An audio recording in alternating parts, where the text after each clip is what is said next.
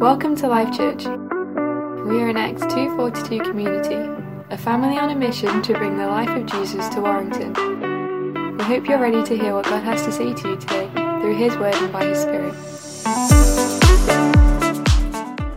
We're still in the What3Words, and my 3 words this morning are, where are you?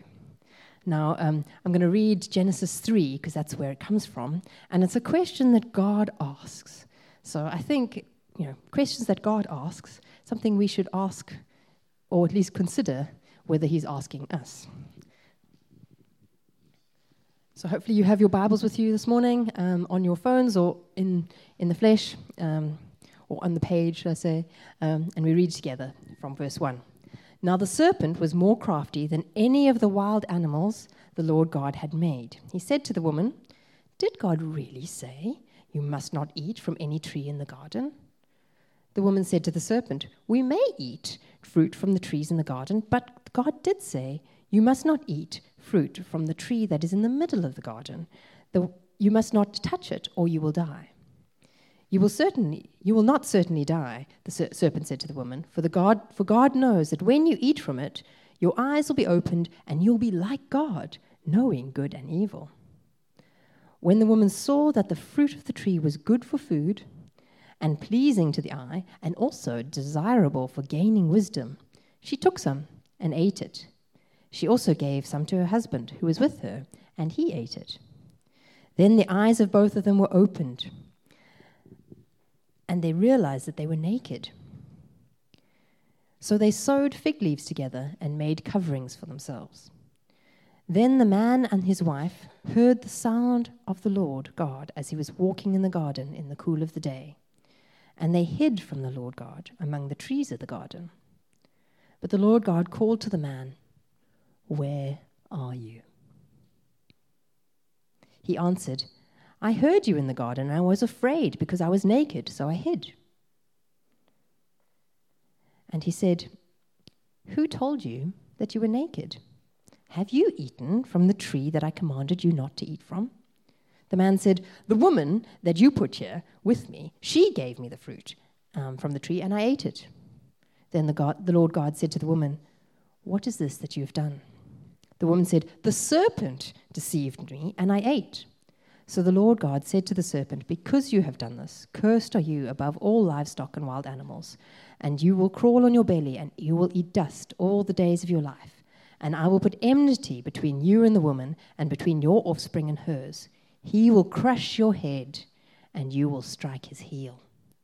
To the woman he said, "I will make your pains in childbearing very severe. With painful labor you will give birth to children. Your desire will be for your husband, and he will rule over you." To Adam he said, "Because you've listened to your wife and ate the fruit from the tree about which I commanded you, you must not eat from. Cursed is the ground because of you. Through painful toil you will eat food from it all the days of your life. It will produce thorns and thistles for you, and you will eat the plants of the field. By the sweat of your brow you will eat your food, until you return to the ground, since from it you were taken. For dust you are, and to dust you will return." Adam named his wife Eve because she would become the mother of all the living. And the Lord God made garments of skin for Adam and his wife and clothed them. So we'll leave it there. Now, I've got 2 little boys. You've probably seen them around. John is going to be 4 in a couple of weeks, which is very exciting. And one of his favorite games, absolute favorite game, and I think many children enjoy this game, is a game called hide and seek. Now, when you play with very young children, they're not very good at hiding, but you really ham it up, and because you know exactly where he is, but you're going, "Oh, is he under the chair? No, he's not under the chair. Oh, is he behind this chair? No, he's not behind. Where could he be? Where are you, John?" So let's have a quick look at this picture and see if you can see. This is very much new baby. Oh, isn't he beautiful in the bassinet? I'm afraid the light is not very good, but maybe if we get a bit closer, can you see my son, John? And I think God is like this with us. When he said to Adam, "Where are you?" it wasn't because he didn't know where Adam was. He knew exactly where Adam was. But he wanted Adam to think, "Where are you?" And I trust after this morning, you will ask yourself, "Where am I? Where are you?"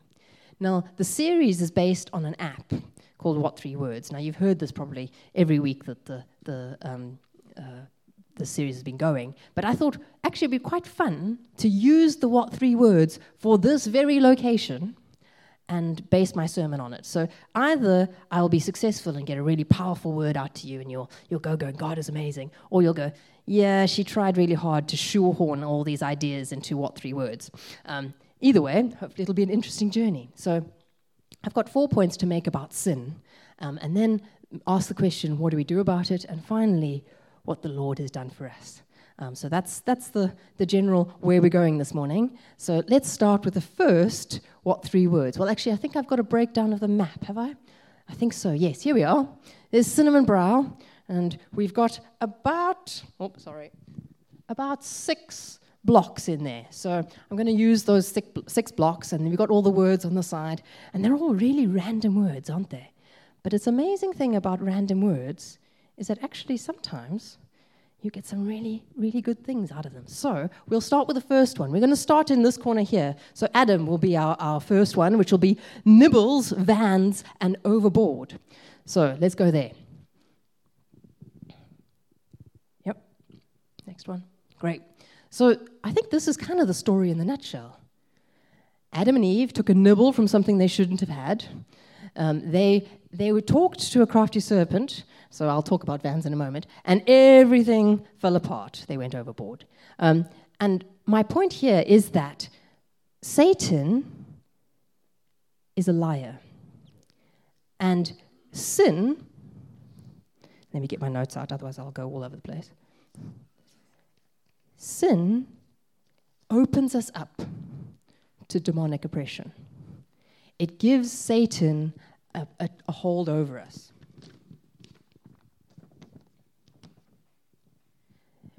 The first verse, chapter 3, verse 1, says, the serpent was the craftiest of all the creatures that God had made. So he was very subtly twisting the things that God had said. And he deceived Eve. So we need to be very careful that when we look to disobey God, because I think what happened with Eve, the actual act of eating the apple started with a thought. It started with her heart going, maybe God isn't to be trusted. Maybe the thing he told me not to do, I can do. Sin starts there.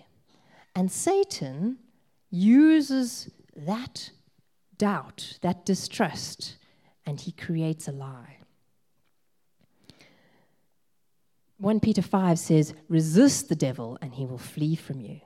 So we must be careful about the sins that we commit, the mistakes we make. Sometimes they're intentional wrongs, and sometimes we make mistakes. But all of those things Satan can use to get you into a bigger mess. Satan is convincing, and he casts doubt. Basically, he's a liar. I've got this passage out of John 8. Now, this is an interesting passage because this is Jesus talking to the Pharisees, or actually more than the Pharisees, the people that were following him there. A lot of them were Pharisees, but they were saying, who are you, and why should we believe in you? We are children of Abraham. And he said, for you are children of your father the devil, and you love to do evil things he does. He was a murderer in the beginning, and he has always hated the truth because there was no truth in him. He's talking about the devil, Satan here. When he lies, it is consistent with his character, for he is a liar and the father of lies. So when I tell you the truth, you just naturally don't believe me.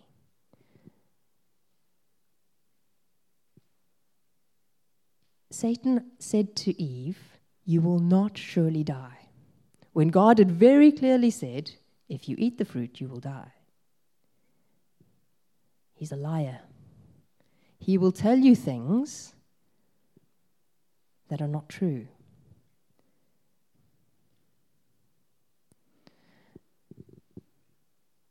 The thing is, he's just a serpent. He's just a snake. And we all know about snakes. You don't listen to a snake because he just wants to hurt you.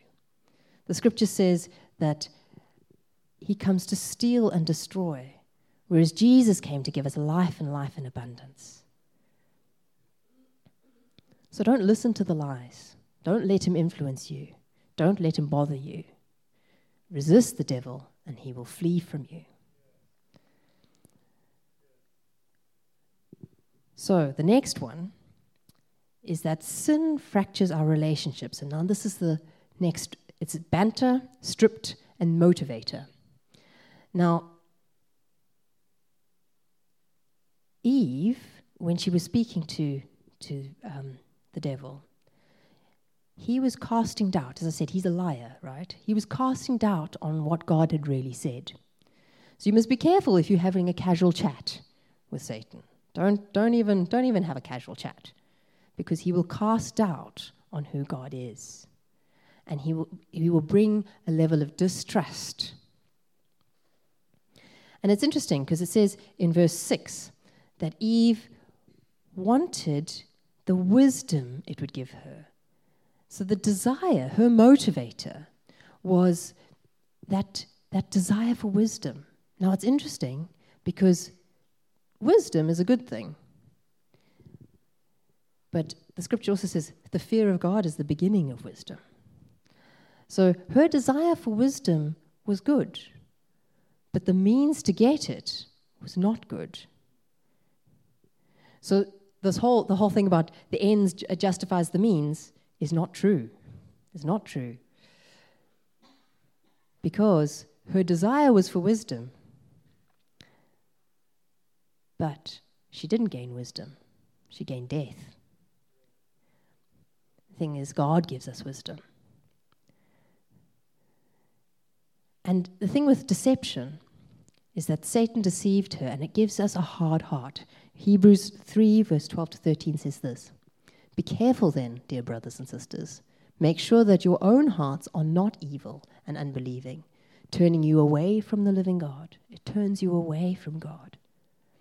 "You must warn each other every day while it's still today, so that none of you will be deceived by sin and hardened against God." So sin hardens us against God. It brings, you've probably all seen that image of that giant chasm between us and God.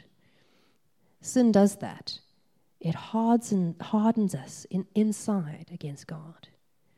There's a lot of passages in the scripture about repent and turn to God, and I will make your heart soft. There's lots of scriptures about how hard Israel's hearts were. And the thing is, when you believe the lie and you sin, your hearts get hard towards God. And I pray for us today that our hearts would be soft towards him.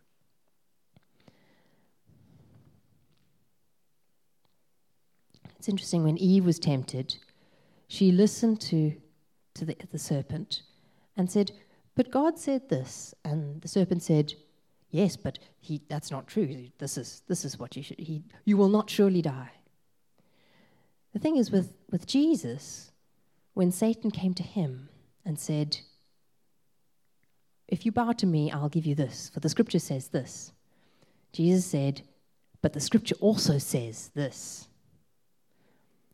He knew God, and he knew who God was. And his faith was based on the knowledge of the Scripture, and he stood up against the Satan and said, "This is true. I will not believe your lies, and I won't stand up to you." And he does it 3 times. Satan doesn't give up easily. But Jesus combated him with the Scriptures. And that's how we know who God is, if we know the Scriptures. Now, the thing is with sin is that Eve placed the whole idea of wisdom above her desire for knowledge of God. In some sense, all sin is replacing God with something you want, usually. So there'll be something that'll motivate you to sin, and you place that above God and what he tells you to do. So we need to be careful, because sin fractures our relationship with God. So the next one is that sin distorts our sense of self. And this one is hormones, emptied, and craftsmen. Now, I don't know if you've seen the film Captain Underpants. Definitely a very hormone-filled film. It's not. I wouldn't recommend it, really. But when I was preparing for this sermon, underpants came up a lot. And maybe it's because my little boy sometimes, he gets distracted. And so I have a constant stream of having to wash underpants because we go through a lot of them at home. And it's interesting because there's a story in Jeremiah about underpants. Now I know, underpants, right? In the Bible, of course. There's a lot of things in the Bible that will make you laugh. But it's an interesting story because Jeremiah was preaching to the Israelites just before King Nebuchadnezzar came and took them away. It was to the tribe of Judah. And God said to him, "Go and buy a loincloth." So God said, go get a set of underpants. Go dig a hole in the river and bury them there. You're like, what? God is telling him a really odd thing to do. Why on earth would you bury a pair of underpants in the river? Anyway, Jeremiah did it. And then it says, a long time later, he said, "Go and fetch those underpants." I know. Really, you think, oh my goodness. And he dug them up. And they were ruined. Absolutely ruined. Rotted through. Not fit for use. And the Lord said to Jeremiah, "This is what I'm going to do to the pride of Judah." And I thought, wow, that's interesting. That's really interesting. It's the pride that's part of the problem. Now, when Adam and Eve ate the fruit, it says they ate the fruit and suddenly they realized they were naked. They'd been naked all along. It says in chapter 2, they were naked and unashamed. But something about that sin had suddenly gone, oh my goodness, I'm naked. And that's part of the reason they hid. And our sense of self is very much based on who God created us to be, or who we think we are based on what we do or what other people perceive, where our worth comes from, what we do, what other people perceive in us. And we're either proud of that or we feel shame in that. The sense of self and the meaning you get for yourself either comes from who God says you are, or your pride or your shame. The story with Jeremiah continues. He said, "I created Judah to be like that set of underpants." You read that again. What? He created Judah to be like that set of underpants, to be intimate with me, to be my pride and my joy, to be my glory, to be close to God, to be worn close to him. Isn't that amazing? We as people were created to be close to God. But our pride ruins it. And there's some interesting scriptures about pride. And I think it's because, before we go there, Adam and Eve, in their attempt to cover their own nakedness, made clothes for themselves. And in some sense, we still do that. We try to be righteous. We try to be good. We try to make ourselves good. This is what the scripture says about that. What sorrow awaits you, you teachers of religious law, and you Pharisees, hypocrites, for you're so careful to clean the outside of the cup and the dish, but inside you are filthy, full of greed and self-indulgence. You are blind, Pharisee. First wash the inside of the cup and the dish, and then the outside will become clean too. What sorrow awaits you, you teachers of religious law, and you Pharisees, hypocrites, for you are like whitewashed tombs, beautiful on the outside, but filled on the inside with dead people's bones and all sorts of impurities. Outwardly you look like righteous people, but inwardly your hearts are filled with hypocrisy and lawlessness. The things we do to make ourselves look good make the outside look good. But it doesn't change what we are inside.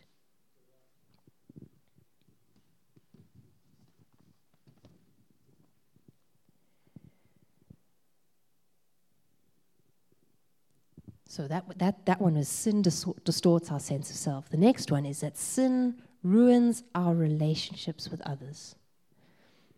And this one is hobbies, systems, and squirts. Now, we have interesting patterns of thought. And if you look at what happened with Adam and Eve, when Adam was confronted with his sin, he said to God, "The woman you gave me." He didn't take responsibility. He didn't say, "Oh yeah, sorry Lord, I did that." He blamed Eve, and in some sense, he blamed God. You gave me this woman, and now she's deceived me. If we have a pattern of thought, the brain is a very interesting thing, and Daniel Kaufman wrote this book called Thinking Fast and Slow. Fascinating read. But he says that there's two sort of parts of our brain.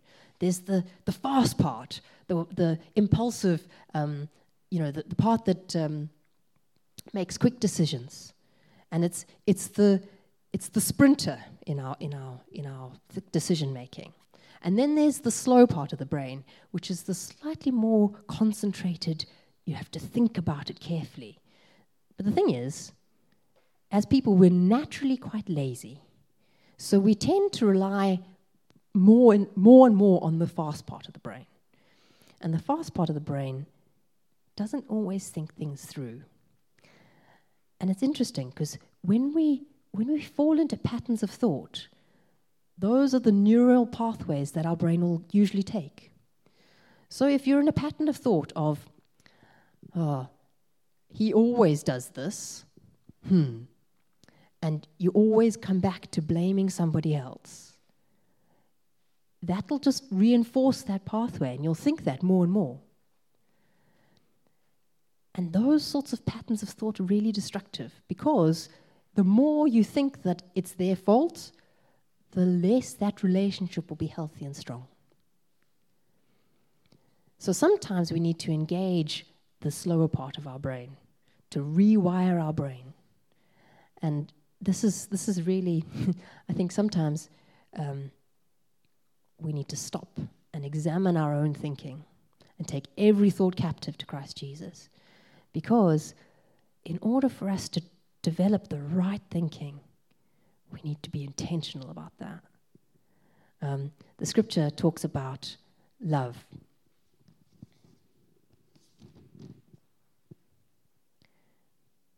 So hang on, let's just go to the passage I've gotten there. Thanks, Adam, keeping me on track. So the thing is, relationships that are based on lies also fall apart. Jeremiah 9, verse 5 to 6 says, they all fool themselves and defraud each other. No one tells the truth. With practiced tongues, they tell lies. They wear themselves out with all their sinning. They pile lie upon lie and utterly refuse to acknowledge me, says the Lord. In relationships based with lies, it doesn't work. It's not sustainable. And what struck me about this particular passage in Revelation was that you've got those who enter into the Lord's kingdom, and then you've got those who don't. And you look at that list and you think, yeah, okay, the sorcerers, the sexually immoral, the murderers, the idol worshippers, those are all fairly explicit sins. You think, yes, okay, fair enough. But then I got stuck to this one, and all who love to live a lie. And I thought, oh, there's part of me sometimes that likes to live something that isn't true. And I was reminded of a TV show where the married couple, it was set in the 50s, so maybe that puts a bit more context in it, but she would get up really early in the morning and she'd put on her makeup and do her hair, and then she'd get back into bed just before his alarm went off, so that when he woke up, he would see this beautiful angel lying next to him. Absolutely perfect. But it was a lie. And the whole show was about how that relationship had just crumbled. It was not sustainable. She couldn't be what she loved to live, this perception of a beautiful person. She loved to live a lie, and that relationship just didn't work. The thing is about love, 1 Corinthians 13. Now, this passage is often read at weddings. It says, love is patient, love is kind. It does not envy, it does not boast. It is not proud, it does not dishonor others. It is not self-seeking, it is not easily angered. It keeps no record of wrongs. So I wonder what would have happened. Sometimes you wonder these things, but you don't actually have an answer. So I'm going to wonder this in front of you, and I won't give you an answer, so my apologies in advance. What would have happened if Adam hadn't blamed Eve in that moment and had repented of his sin? Would they have been cursed the same way? I don't know.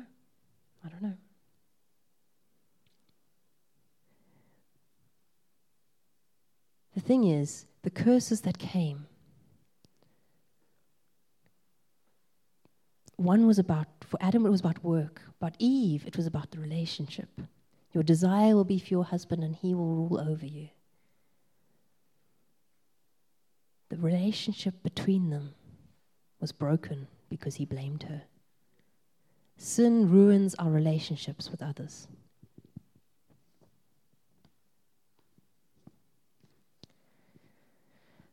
So yeah, that's quite heavy, isn't it? Sorry it's been a bit heavy this morning, but sin is a heavy thing. Serious topic. So what do we do? What do we do? Our next 3 words are budgeted, glimmers, bank. There's a story in the scriptures about a young man who asked his father for his inheritance and then just wasted it all. And he's sitting there, having spent all the money, and he's in with the pigs. The only work he could get was feeding pigs. Now, for a Jewish man, that was the worst. It's the lowest of the low. Pigs were unclean. You didn't touch them. And there he was, sitting amongst the pigs, thinking about eating their food.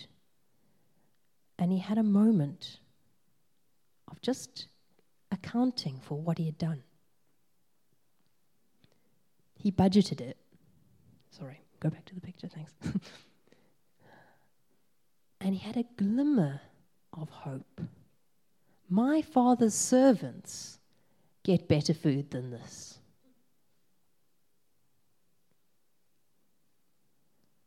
So we're going to take a moment now, and I'll let you just think.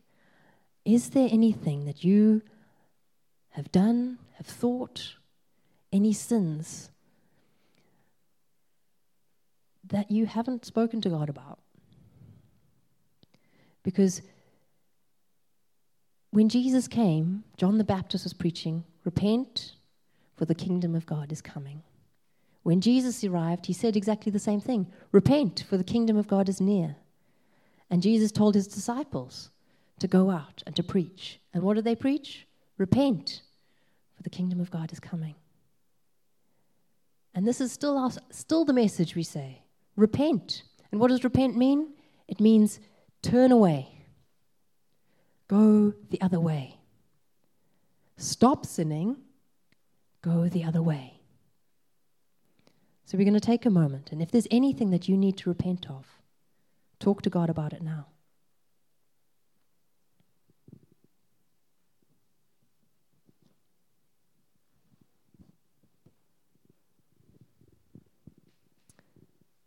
We bring these things to you, Father, and we just lay them before you. We are sorry. And we need your help to live better.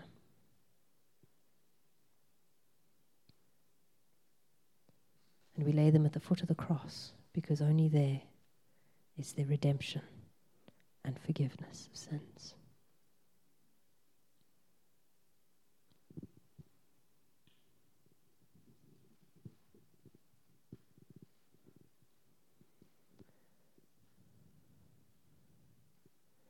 And this is what Psalm 139 says. Search me, God, and know my heart. Test me and know my anxious thoughts. See if there's any offensive way in me, and lead me in the way everlasting. The promise is that he'll lead us in the way everlasting. Now, I know the What 3 Words haven't really fit, but this was the one that got me excited. It's the last one. And it's passion, economics, and assurance. The passion of Jesus, the act of him dying on the cross for us, gives us assurance of our salvation.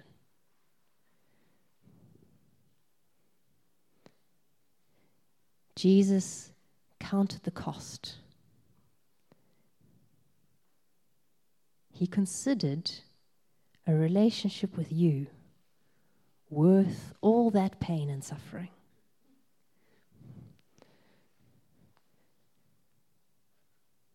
To Philippians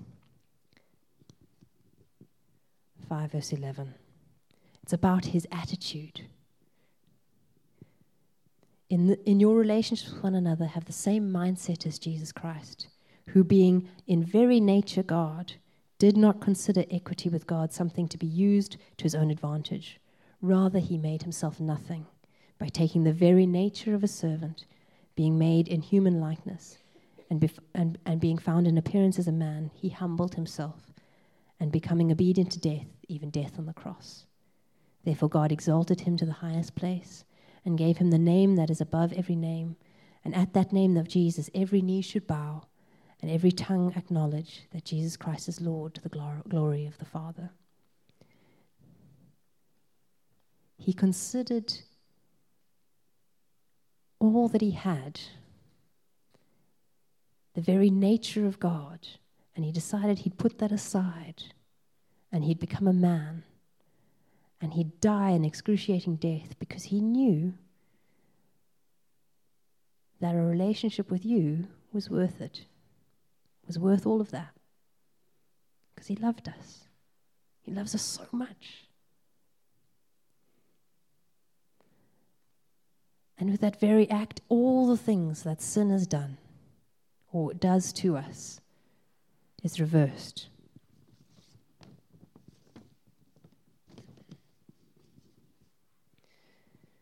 sin that opens us up to demonic oppression. But in Jesus, we stand victorious over the evil one, and we resist the devil and he flees. Sin fractures our relationships with God, but in Jesus we are reconciled to God, and we know him as Abba Father. We become his children. Sin might distort our sense of self, but in Jesus we are a new creation. Sin ruins our relationships with others, but in Jesus we are one body in his kingdom. So we have forgiveness of sins in Jesus, and these are the scriptures about that. Brothers, listen. We are here to proclaim that through this man Jesus there is forgiveness for your sins. Everyone who believes in him is made right in God's sight, something the law of Moses never could do. Our own efforts can't do this, but through Jesus we have forgiveness of sins. We are free. 1 John 1. Now if we claim to have no sin, we're only fooling ourselves and not living in the truth. But if we confess our sins to him, he is faithful and just to forgive our sins and to cleanse us from all wickedness. We get a whole new start, a new creation. So where are you? Are you having a casual chat with a snake? Or are you hiding away, hoping you won't be found out? Are you covering yourself up because you're ashamed of your nakedness? Or are you blaming someone else? Come to the foot of the cross, because in Jesus, there is forgiveness of sins.